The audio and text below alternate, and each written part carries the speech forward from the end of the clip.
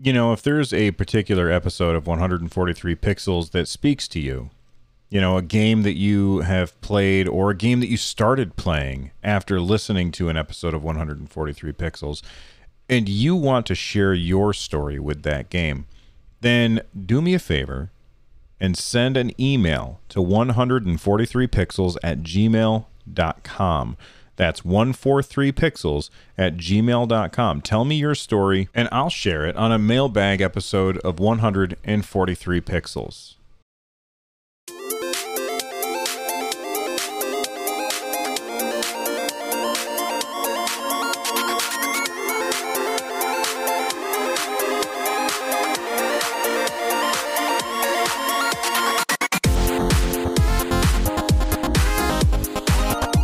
Welcome, everyone, to 143 Pixels. I'm Bill, and we are here to talk about games we love. Each episode, I bring a friend, and that friend brings a game. This week, my friend is NBZ, and the game they brought is Metroid Fusion. NBZ is one of the hosts of This Nintendo Life, a British Nintendo podcast featuring two childhood friends that's been running bi-weekly for 6 years. Less of a news show and more of a discussion about the games that they love. I thought NBZ was a perfect person to have come on the show. The thing that I like about NBZ is he is really into the mechanics and the design of games. You know how I do things. I just talk about if a game is fun or not. But NBZ really seems to get into the nitty-gritty about why he likes a game. I always kind of have trouble putting my finger on, I really like this game, but I can't really put it into words. And NBZ is always able to put it into words. Sometimes a lot of words. I've been listening to This Nintendo Life for years now. I don't listen to every episode, but they're definitely one of my favorite podcasts to listen to. You can find NBZ's show on all the good podcasting apps, iTunes, Stitcher, Spotify, etc. He is Lord NBZ or NBZ if you're everywhere else on Twitter, and at TNL Podcast for his show podcast. Now that you know more about NBZ and why I invited him on the show, it's time for me to give you a little bit of background about the game he chose. But first, let's take a quick ad break, and when we get back from our sponsors, it's time for Metroid Fusion.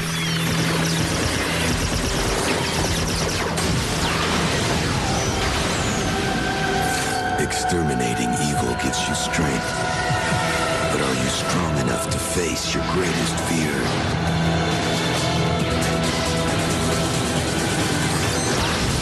Metroid Fusion, only on Game Boy Advance. Rated E for everyone.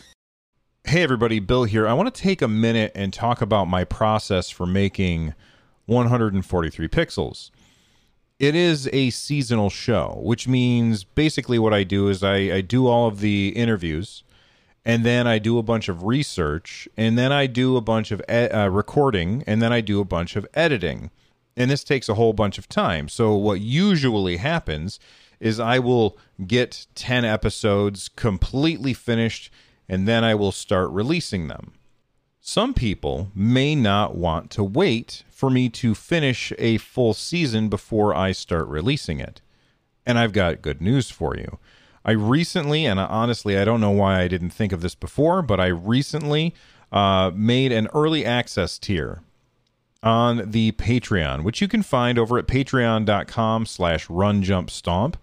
And if you join at the early access tier, then as soon as I finish an episode of 143 Pixels, I post it and you get to listen to it like right away. You get your own RSS feed that is just for you, and I upload the podcasts as soon as I finish them rather than waiting until I get an entire season done.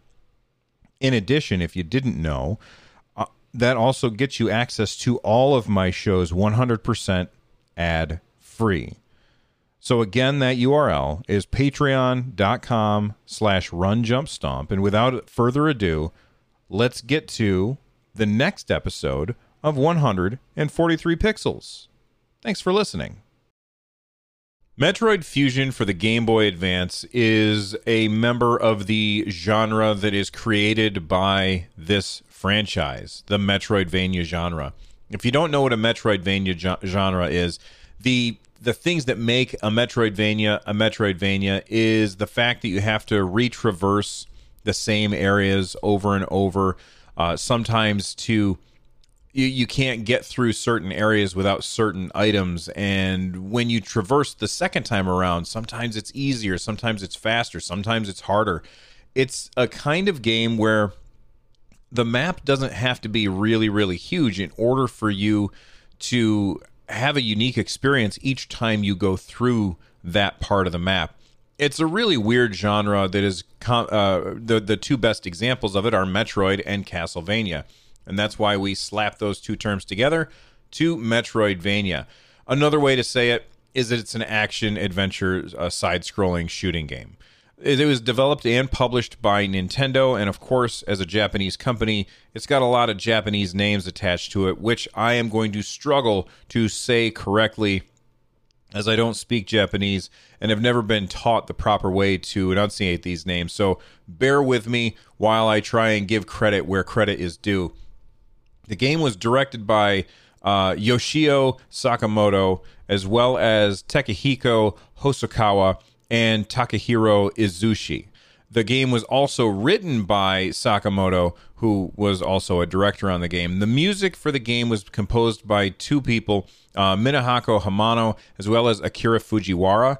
And the release date for the game was, this is kind of weird, it surprised me, it was released in North America before it was released in Japan. North America got the game on November 18th, 2002, and it wasn't released in Japan until February 14th, 2003. This really surprised me because as a Japanese game, you would think that it would be released in Japan first. That's usually what happens. The Japanese gaming magazine Famitsu gave the game 34 out of 40. IGN called Metroid Fusion an outstanding achievement on the Game Boy Advance. It won Handheld Game of the Year at the 2002 Interactive Achievement Awards, and it was called the best GBA adventure game by IGN. GameSpot also called it the best action game on the Game Boy Advance. I couldn't find any sales data about this game, which is kind of weird. It's an old game, and you'd think that this stuff would be readily available, but I mean, what I meant to say is it's not that old of a game, and you would think that this stuff would be readily available. It has been on every game up until now, but I couldn't find anything about sales data for the game. I did find a little bit of trivia that I found interesting. In the game, or actually, I'm sorry, in the beginning of the game, in Sector 1, X-Parasites, which NBZ explains what they are in a little bit, but X-Parasites have infested 5 atmospheric stabilizers, and you have to restore these stabilizers to normal. If you look closely at the art of the atmospheric stabilizers, you can see a GameCube in the top left corner of the stabilizers, and I checked and I looked at a screenshot, and absolutely you can. I thought that was really, really cool, and I just thought it was interesting. I always like when video game companies leave little Easter eggs like that throughout the game. Without any further ado, we're going to hear the intro to Metroid Fusion, and then after that, my interview with NBZ.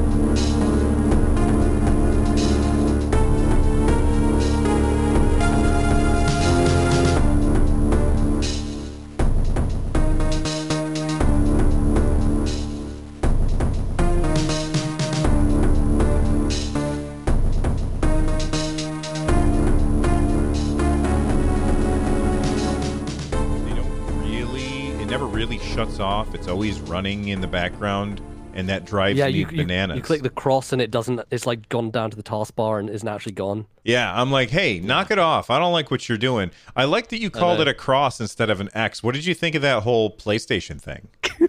Well, I think that's the thing. In the UK, people probably have more of a tendency to say cross, but I always said X. I think X is just like the easiest thing to say. Like when you think about it, the X button is literally in 3 separate places on all 3 controllers. So it's like press the X button. I'm like, I don't know which one to press. That is so true. There's let me just bring up a thing. I will send it to you. If I made a shirt, okay, and that shirt is all about that. And I'm just gonna send you the link so that you can see it because I had this exact same joke that you just said. and I think that you would appreciate it. It's funny that the color scheming right button is always red. That's weird. Oh, I never thought about that. Is it? Real I'm weird, looking isn't at my I'm trying to look at a Nintendo controller right now, but I don't see one that has color on it.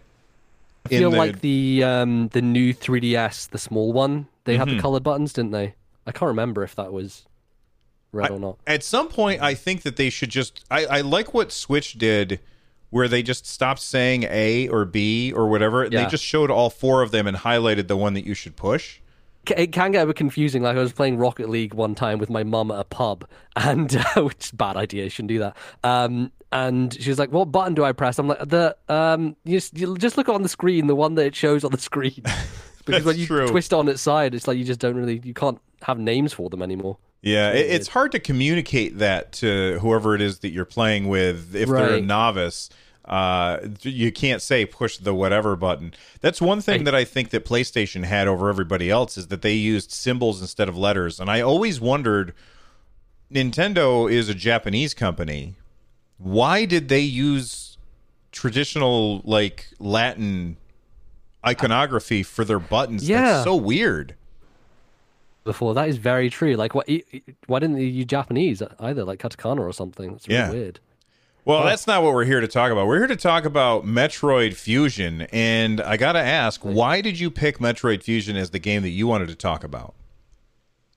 Metroid Fusion, I say generally is my favorite game. Now, in recent years, that's changed. It has, there's been recent games, things like Breath of the Wild, which may to some degree have eclipsed it, but in many ways I look at Breath of the Wild as beyond video games in some senses, so like it doesn't really equate. But for the longest time it's a game that I have probably played the most out of all games I've played in my life. It's the game I have the most familiarity with, and there's many reasons why I love it so much. It's a very interesting game, and it's very often not talked about. Like, you talk about Metroid and people bring up Prime or they bring up Super Metroid.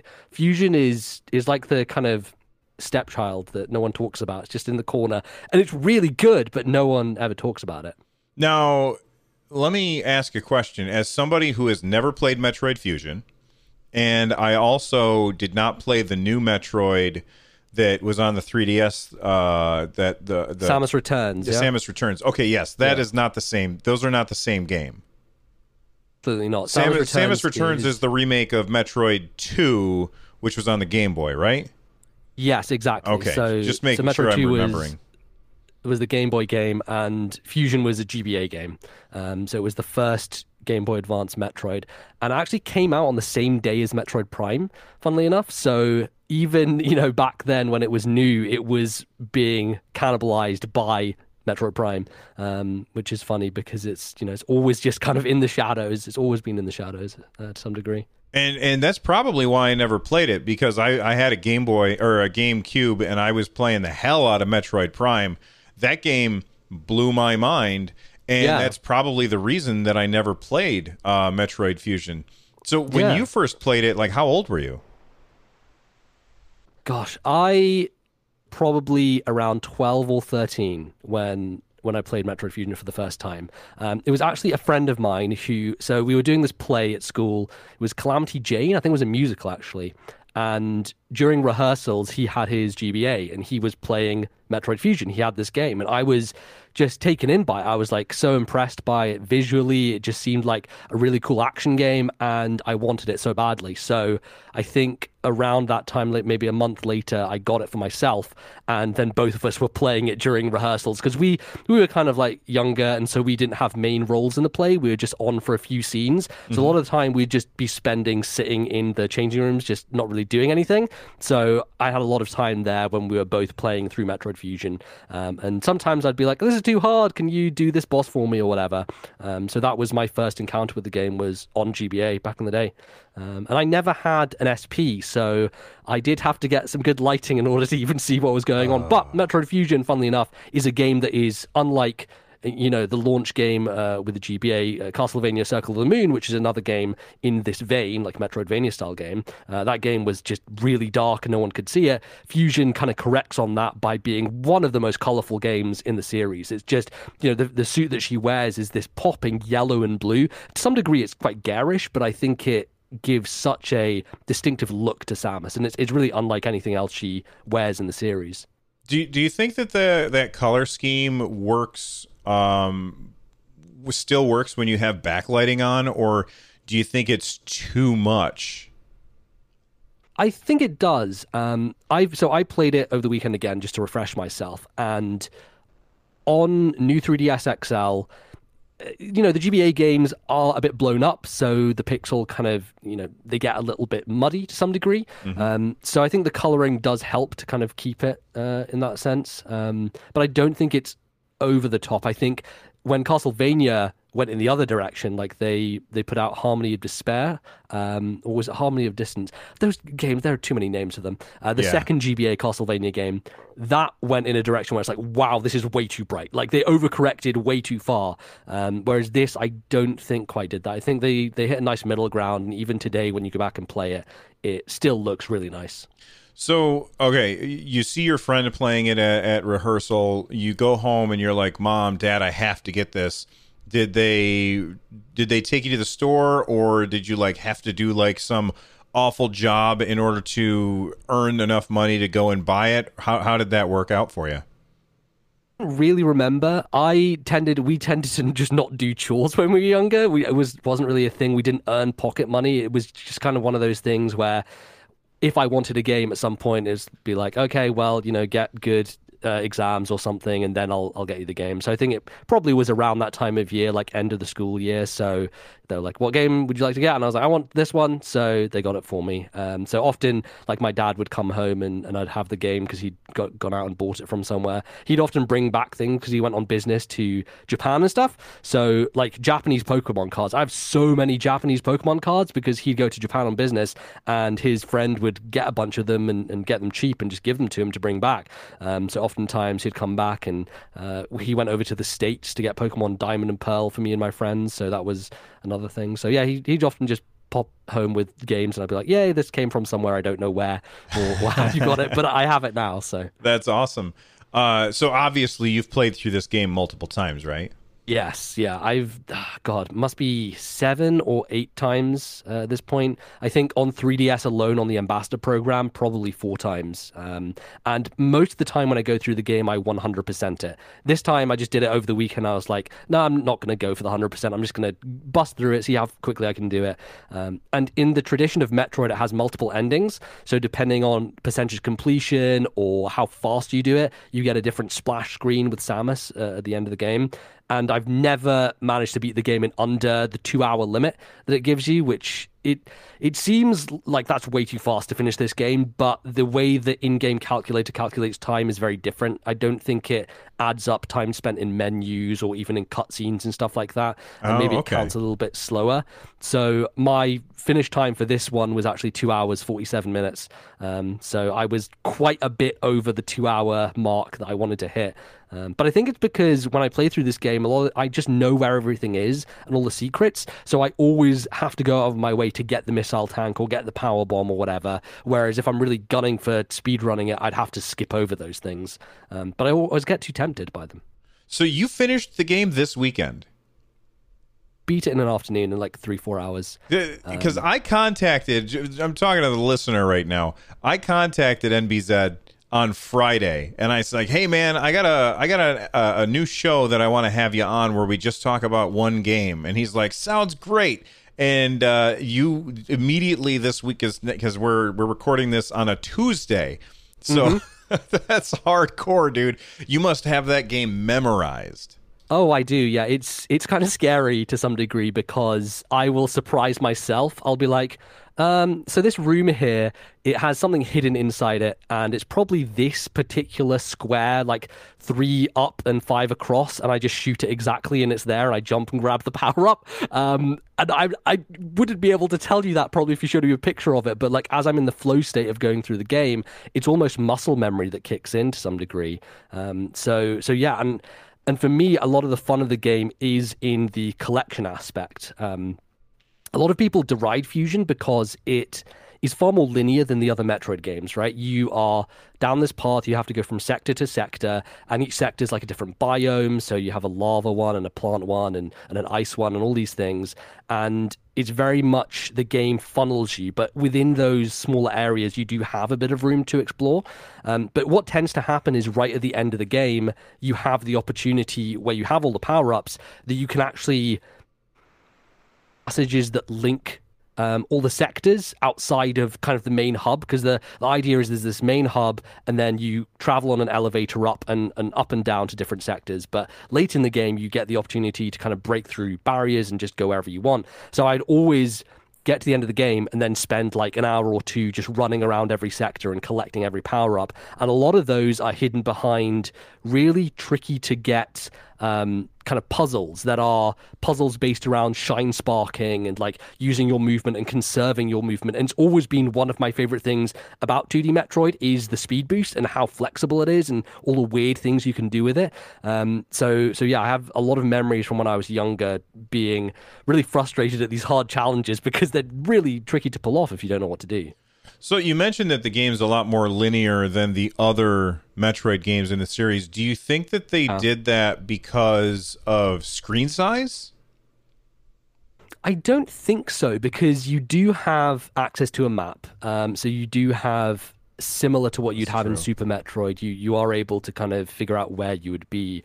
As I said, it is a lot more segmented. So maybe they were going for, because it's a handheld game, they were thinking, okay, let's split it up into more like digestible sections where you go through an area, you get to a save point relatively quickly. So you're not wandering around trying to find a save point like you normally are in a Metroid game.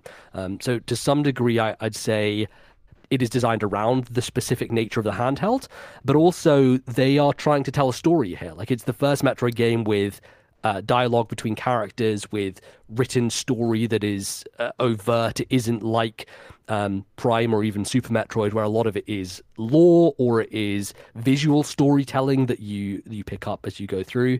And Fusion has a good amount of that. It actually does a lot of foreshadowing with stuff like its bosses. Like in Sector 3, you face Ceres, who is this giant snake boss, and it is really fast. It's actually where you get the speed booster. And before you enter the boss room for Ceres, there's this tank where you just see this skeleton of this really long kind of dragon fish thing.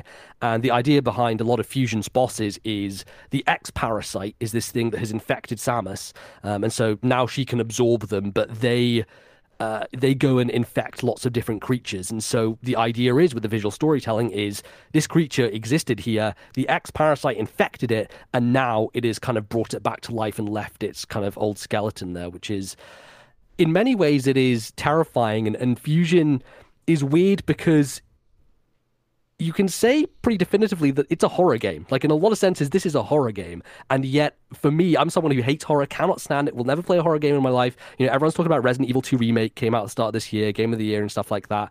I am not going anywhere close to Resident Evil 2 Remake. I'm going to run out the room before I play that game. And yet, this game, because it's 2D, doesn't really affect me in that way, but it is definitively a horror game. And that's, really encapsulated in the main enemy, which is the SAX. Do you think that the idea of this game being a horror game, it loses its effectiveness because of 2D, because you don't feel like you're the character, and instead you feel like you're just controlling the character? Or is it because you're just farther back from what's happening? Can you explain why this is okay for horror when something else might not be?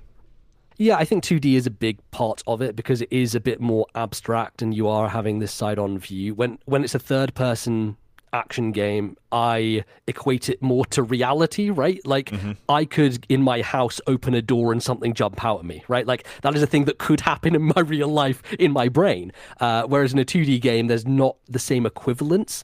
And so I think because of that, I feel they're different. And so I don't really get as scared. That said, there are many moments in this game that are just terrifying because you, as Samus, you're slowly building up your power, but early on in the game, you're very weak. And the game makes it clear that the SAX is this terrifying threat. It's wearing the Varia suit that Samus has at the end of Super Metroid, which is Samus in her most powerful state.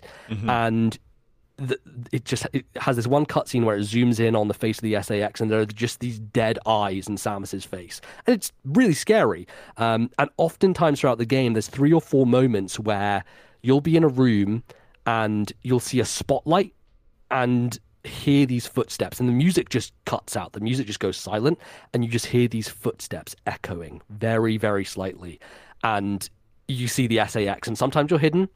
Sometimes it ambushes you, and one point in the game you have to escape from it, and that's one of the parts when I was younger that I found really difficult. And actually, we had this exchange student from Germany who stayed with me for a weekend or so because he was, staying at different people's houses, and I was at a point in the game that I couldn't get past it, and he was able to get through it for me. So the first time I got through that section, I didn't actually do it myself. He did it for me.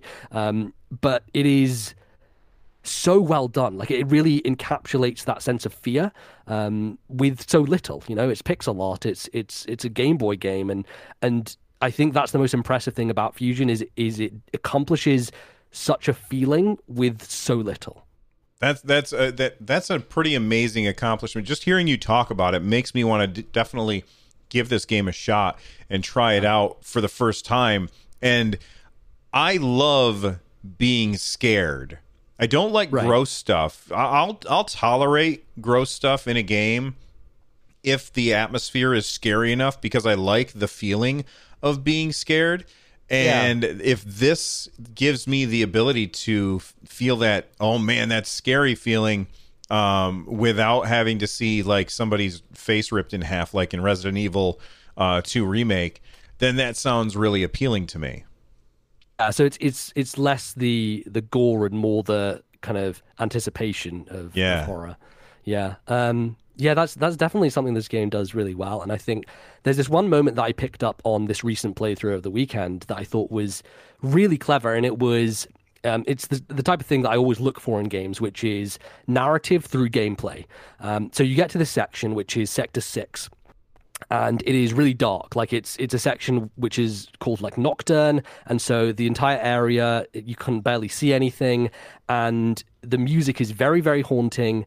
And there are these X-parasites that are frozen, and if they touch you, they will damage you. So usually throughout the game, this basically does this reversal where throughout the game, you heal yourself or you get more missiles and stuff by killing enemies, and then you absorb the X-parasite, because what happened at the start of the game is Samus's suit was reconfigured so that she would survive, and the kind of benefit of that happening is she can now absorb the X. But what it does is it turns this on you, and so you're in this very dark area. They will just pop out of nowhere and they will chase after you, and if they attach themselves to you, they will freeze your insides and you'll take damage. And I remember going through this part as a kid and being like, oh god, like, because you just want to get to that save room, you just want to get through this area, and there are so many of them. There are rooms you go into where it's just full of them, and you're like, well, no, I'm not going that way, I'm going to go this other way. And then you eventually get the Varia suit in that area. And the Varia suit obviously lets you, take on temperatures, so you can go to hot areas or cold areas. And you come out having got the Varia suit into this section, and the X-parasites come at you, but now they can heal you. Now you don't get affected by the cold, and so they start running towards you, but now you're being healed.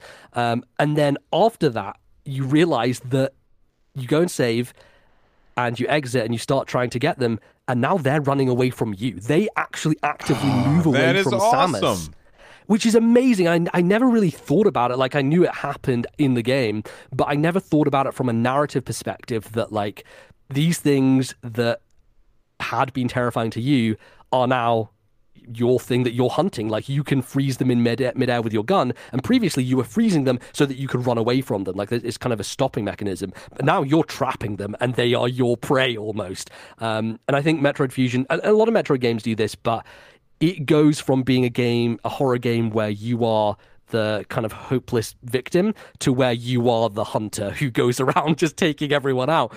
Because once you get the screw attack and everything, you really are just a death machine that nothing can stop. So I love that reversal. I love the way that you build power in the game and just kind of completely change the dynamic of it. Was there anything about Metroid Fusion that you just were like, all right, they kind of dropped the ball on this part? I think that my most frustrating part of the game is with map design in terms of showing you where items are, right? I think in Super Metroid, it would show you the item on the map, but it wouldn't show that you had collected it. And Fusion comes up with a really clever premise for it, which is if there's an item in the room, but you haven't collected it yet, it will be just a hollow circle. And when you do collect the item, it'll change into just a square. So you know what rooms you have collected an item in, and you know which ones you can go back to, which is really good. I wish they'd gone a step further with the map, and this is one of my biggest pet peeves in Metroidvanias. I play a lot of these games. It's probably my favorite genre, and there are very few games that show you exactly the state of the world. And what I mean by that is there are moments in this game which I think are really cool because you go back to an area and it's completely changed. Like Sector 5, for example, is a good one because as you go there, and this kind of feeds into the horror theme as well, you go past this really large kind of glass room, and there's windows at the back, and you sometimes just see this shadow just pass by. You're like, what the hell is that? And later on, you realize that it's one of the bosses, Nightmare, and you come back to that area, and everything is destroyed. It's broken, like there is glass shattered. It really does a great job of showing change that's happened through the environment. But what also happens in some of those sections is that the doorways break down and crumble, and you can't go through them anymore. But the map still says that you can. The map still says, hey, this is a legitimate route to go through here.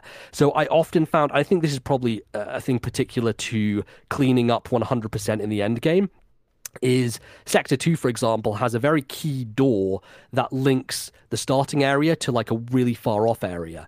And that door just gets broken early in the game and you can never use it again, but the map never changes to reflect that. And so every time I go back to clean up Sector 2, I'm like, okay, I've got to go all the way around in this big circle, and then to get back, I have to go all the way back around in the big circle just because this one particular door doesn't work anymore.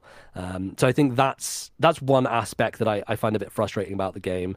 I think at this point in my life, when I've played it so many times, I know what the story is. The other thing that's annoying is just the story, the dialogue. And I think it actually, on reflection, is pretty good. Like in terms of the writing, in terms of the time and what Nintendo were trying to do with the series, I think that they started to get an idea of like a character Samus could be. Obviously, they ended up ruining that with Other M, but we don't want to talk about that game.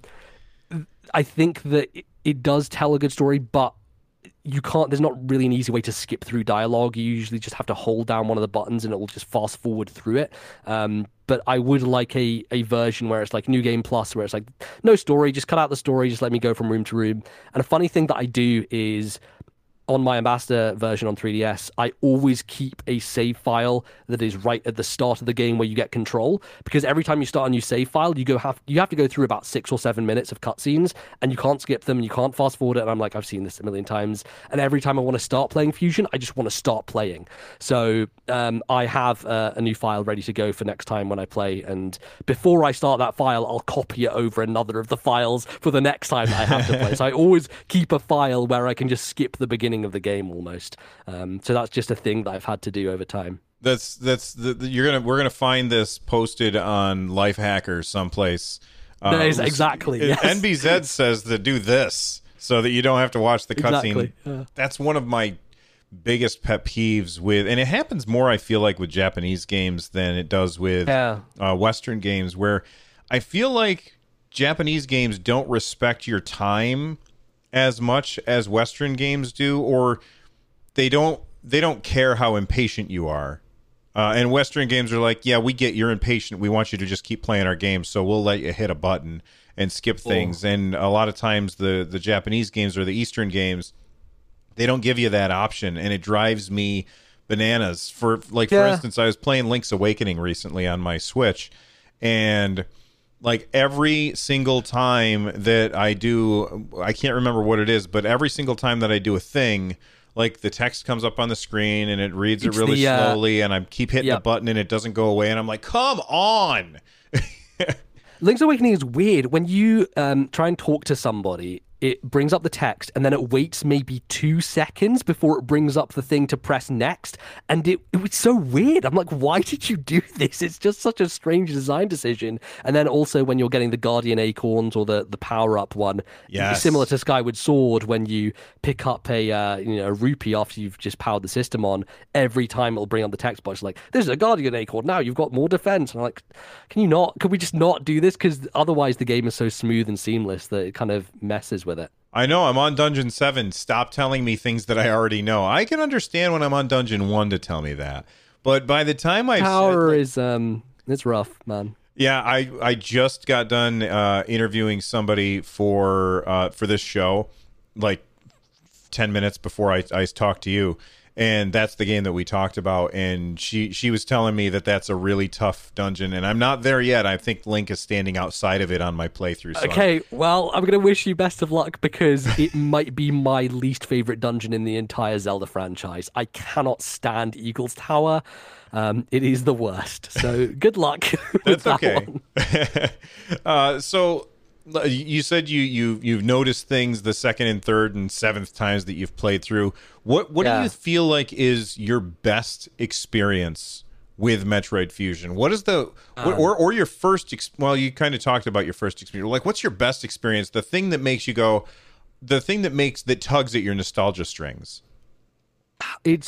I think this is a game that took me a long time to finish, mostly because it's a challenging game. It's probably one of the hardest Metroids. I would probably put actually the 3DS game that just came out above it in terms of difficulty. There are some late game bosses in that which are just obscene, but it is a tough game. And so as a kid, I wasn't great at it. As I've already mentioned, I had this German exchange student who helped me through part of the game, and I also had my friend when I just started who helped me with some of the bosses and things like that. So I wasn't particularly good at the game when I was younger, and a lot of it was learning how to play one of these games. I'd never really played a Metroid style game before, so it was really my introduction to a genre that I now absolutely adore, and I think I'm relatively good at most of them. So a lot of my abiding memories of this game are just different places I was when I was playing it. So I remember being in Dubai for Christmas years ago and being in a particular section that's an underwater area that's really maze-like and really hard to figure out. And I was like,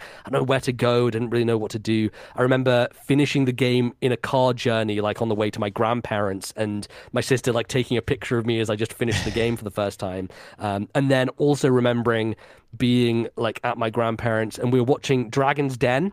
I don't know if you're familiar with Dragon's Den. I think I've heard of it, but I don't know what it is. Like, I think it was on TV or something, or not on TV. I think that it was on another show they were referring to. Oh, the IT Crowd?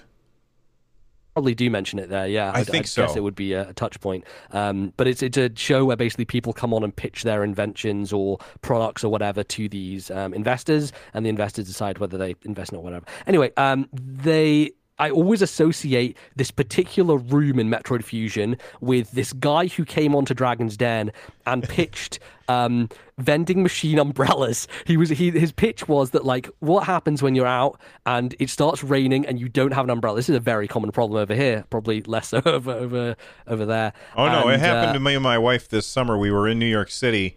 And, oh really? And we were out walking around, and it started raining, and all these people just swarmed the street, and they were like, you want to buy an umbrella? You want to buy an umbrella? So yeah, I don't know, guy seems to have an idea, but go ahead.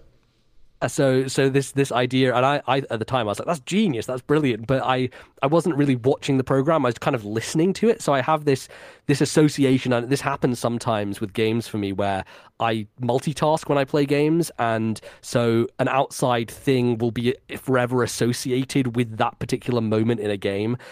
So there's this one particular room where you have to do this really complicated Shine Spark puzzle, and you have to like conserve your momentum, then stop, and then do a jump, and then zoom off again, and then stop. And it takes a lot of patience, and that entire time, like 45 minutes or so, I was just in that one room focused, but also listening to this guy talk about his umbrella vending machine. So yeah, it's very weird, but like there are those good memories that I have from just being comfortable and playing the game on my GBA. And then when I first got my DS, which was actually a few months before it came out in Europe, because the DS originally launched at the end of, I think, 2005 in America, and it was March of 2006 that we had to wait for it in Europe. So maybe it was 04, 05. I can't remember when the DS came out. It was probably 04 and then 05. And it was in Dubai and they were selling DSs. And I was like, what the hell? Like I felt like I was a time traveler. Like I could buy a DS before anyone Nice. in the UK had one. So I bought one that Christmas when we were there and I didn't have any games. They weren't selling any DS games. I had to wait 3 months until the launch of the DS in the UK to get WarioWare Touched and Mario 64, the remake. So for the most of my time with that DS, I was just playing Metroid Fusion. So I just had it in the GBA slot, and that was really my first experience with the DS was that game, which is very funny to think about. That is hilarious. I mean, like, you have got to be the only person who that was the first game that they played on their DS, was that, because everybody else was playing Super Mario 64 remake with the awful control scheme.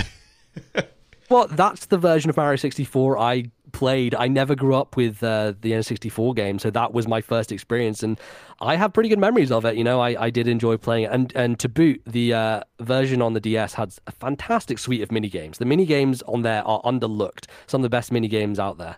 Really enjoyed those.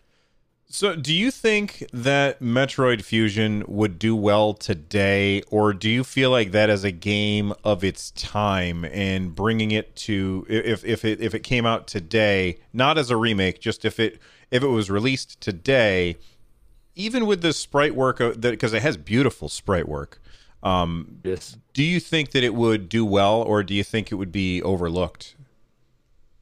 It would do well. I would say that it would have a lot more to live up to, right? Because in this era, like it is riches upon riches for me, because this is a genre that for so long was out of vogue. You know, you had for a while Konami was keeping it on life support with the DS and with the GBA with their Castlevania games, but in the era before independent games came to the forefront, and when we were kind of in the DS kind of part of the life cycle, there wasn't a lot of this stuff being made. But now you have things like Hollow Knight, Guacamelee, Ori and the Blind Forest. You know, it's all these really renowned, high quality Metroid style games. And I do think Fusion, from a gameplay standpoint, stands up to those. But I do think it would come under a bit more scrutiny. And there would be things that people pick out. There are certain things in terms of the story that, you know, people might not appreciate as much because it's very simple. And also there are moments in this game that I remember being frustrated as a kid playing it for the first time, like not knowing where to go. There's this one particular wall in Sector 4, which is Aqua, where it looks like it's just a regular wall, and you're supposed to get to this one part and you have no idea how to get there. You just have to put a bomb on this random wall and it will blow up and disappear. And I remember just not knowing how to get past that for the longest time and getting frustrated. So there is, to some degree, an obscurity about it that makes it a little bit trickier with some of the navigational stuff in there. One of the secret places you have to get to actually get to a boss is there's a slight cracked part of the wall in a save room. And you're so used to save rooms just being save rooms, and you don't explore there, you don't look at anything.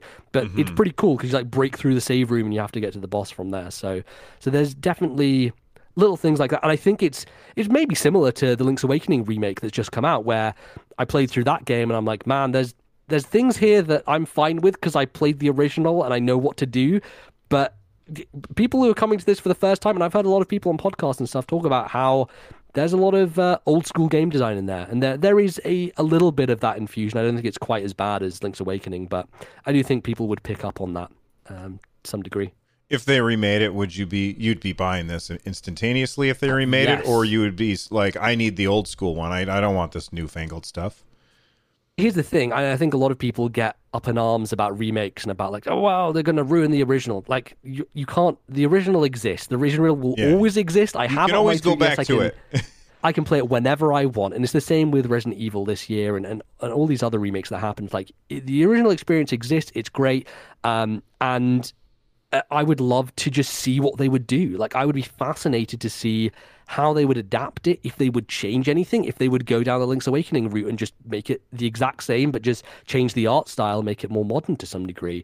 I am interested if it will be announced soon. I have a feeling that we are in for a new 2D Metroid. Of course, Mercury Steam were the people who worked on Samus Returns, and Minor spoilers for the end of Samus Returns, so skip forward like 10 seconds or so. I'll give you some time. There is a tease at the end of that game for Metroid Fusion. One of the creatures from Fusion pops up, and there's an X-Parasite, and it seems like they are teasing a Fusion remake, which is interesting, and I would love to see what that team could do on the Switch. One of the things that holds back Samus Returns a little for me is its art style. I don't think it looks great. It's very foggy. It's very blurry on the 3DS. And I'm not a big fan of the 2.5D style they went for. Mm-hmm. So if they are going to adapt, Fusion to the Switch and make a new game out of it, I would hope they go more in the direction of Link's Awakening and choose just a very specific art style, a very bold, bombastic thing to go after. Because I think it deserves a bit more of attention, and I think it will get that if it does get remade. I really hope you're right. I do. I do think that if they're gonna remake it, and it's the same team, they're probably going to use the same graphic style because that's what they are familiar with. Yeah, I don't know how they would adapt it to the Switch, but they'd probably make it look a bit better, and they'd probably improve all the textures and lighting and things like that. So if that happens, fine. Like I'll still play it, I'll still enjoy it, but I'm kind of skeptical about how much I would like it. I'd probably be more interested if they just completely went in a bold direction and changed a bunch of it. So it was a bit more of its own thing as opposed to just the same game exactly. I think that would be cool, and they could add some things, like throw some different bosses in there maybe. There are certain bosses in this game that really annoy me. The one that annoys me the most is this plant guy who's just literally sitting there, but he's surrounded by plants on the floor that will just suck you in and you can't get out of them. And then these tiny little... It reminds me of, the first boss in Super Metroid, the kind of giant plant dude, and he has little kind of bits of pollen or whatever that fall down. Yeah. It reminds me a lot of him, and I remember getting annoyed at that boss because the tiny little bits, they're really hard to hit with your beam, and it's a similar thing in this game. So it's stationary, but it's just pernickety. It gets a little bit tricky to get around. So maybe like update some of those frustrating aspects. But yeah, I think overall Fusion's just in terms of its action and its pacing, it's far more of an action game, I would say, than any other Metroid. It gets rid of that idea of isolation. Although you are very isolated and you do have the SAX chasing you, you do have this computer who's always talking to you. So you do have somewhat of a touch point that's a little bit different from what the series had done before. And because of that action, it's filled with so many bosses, and some of the most memorable bosses I've ever played in video games. Some of my favorites for sure. Well, NBZ, thank you so much for coming on the show. You've got me excited to try out Metroid Fusion. And do you have an Ambassador 3DS? I do have an Ambassador 3DS. And so you do have access to the original? I do, and I've never played any of those Ambassador games. I got... I thought, hey, I'll play with some of those, and then I never did because I was always playing newer stuff. I just never went back to it. I was so excited when that program was launched because, yes, I paid a lot for the 3DS, but two of my favorite games ever, which are Fire Emblem Sacred Stones and Metroid Fusion, were both on there. GBA, it's some of my favorite games, so it's abundance of riches. Getting 10 free GBA games, it was amazing. Just the other day, I was recording Nintendo Switchcraft, and I was saying that I don't play my 3DS enough, and I need to take it off the shelf and throw it in my bag so that I have it with me, because I never play that thing. It just sits there. No, and I mean, when I played it this weekend, it had been the first time in probably a year and a half that I picked it up and done anything with it, because, yeah, similar, the Switch has just usurped it at this point. It's a little bit obsolete to some degree, but it still has a virtual console with Game Boy games on it, so that's something that Switch doesn't quite have yet. There's always time, knock on wood. Each episode, I try and have my guest close out the show by saying our outro. The outro is "The resolution doesn't matter." Okay, absolutely. Well, there we go. The resolution doesn't matter.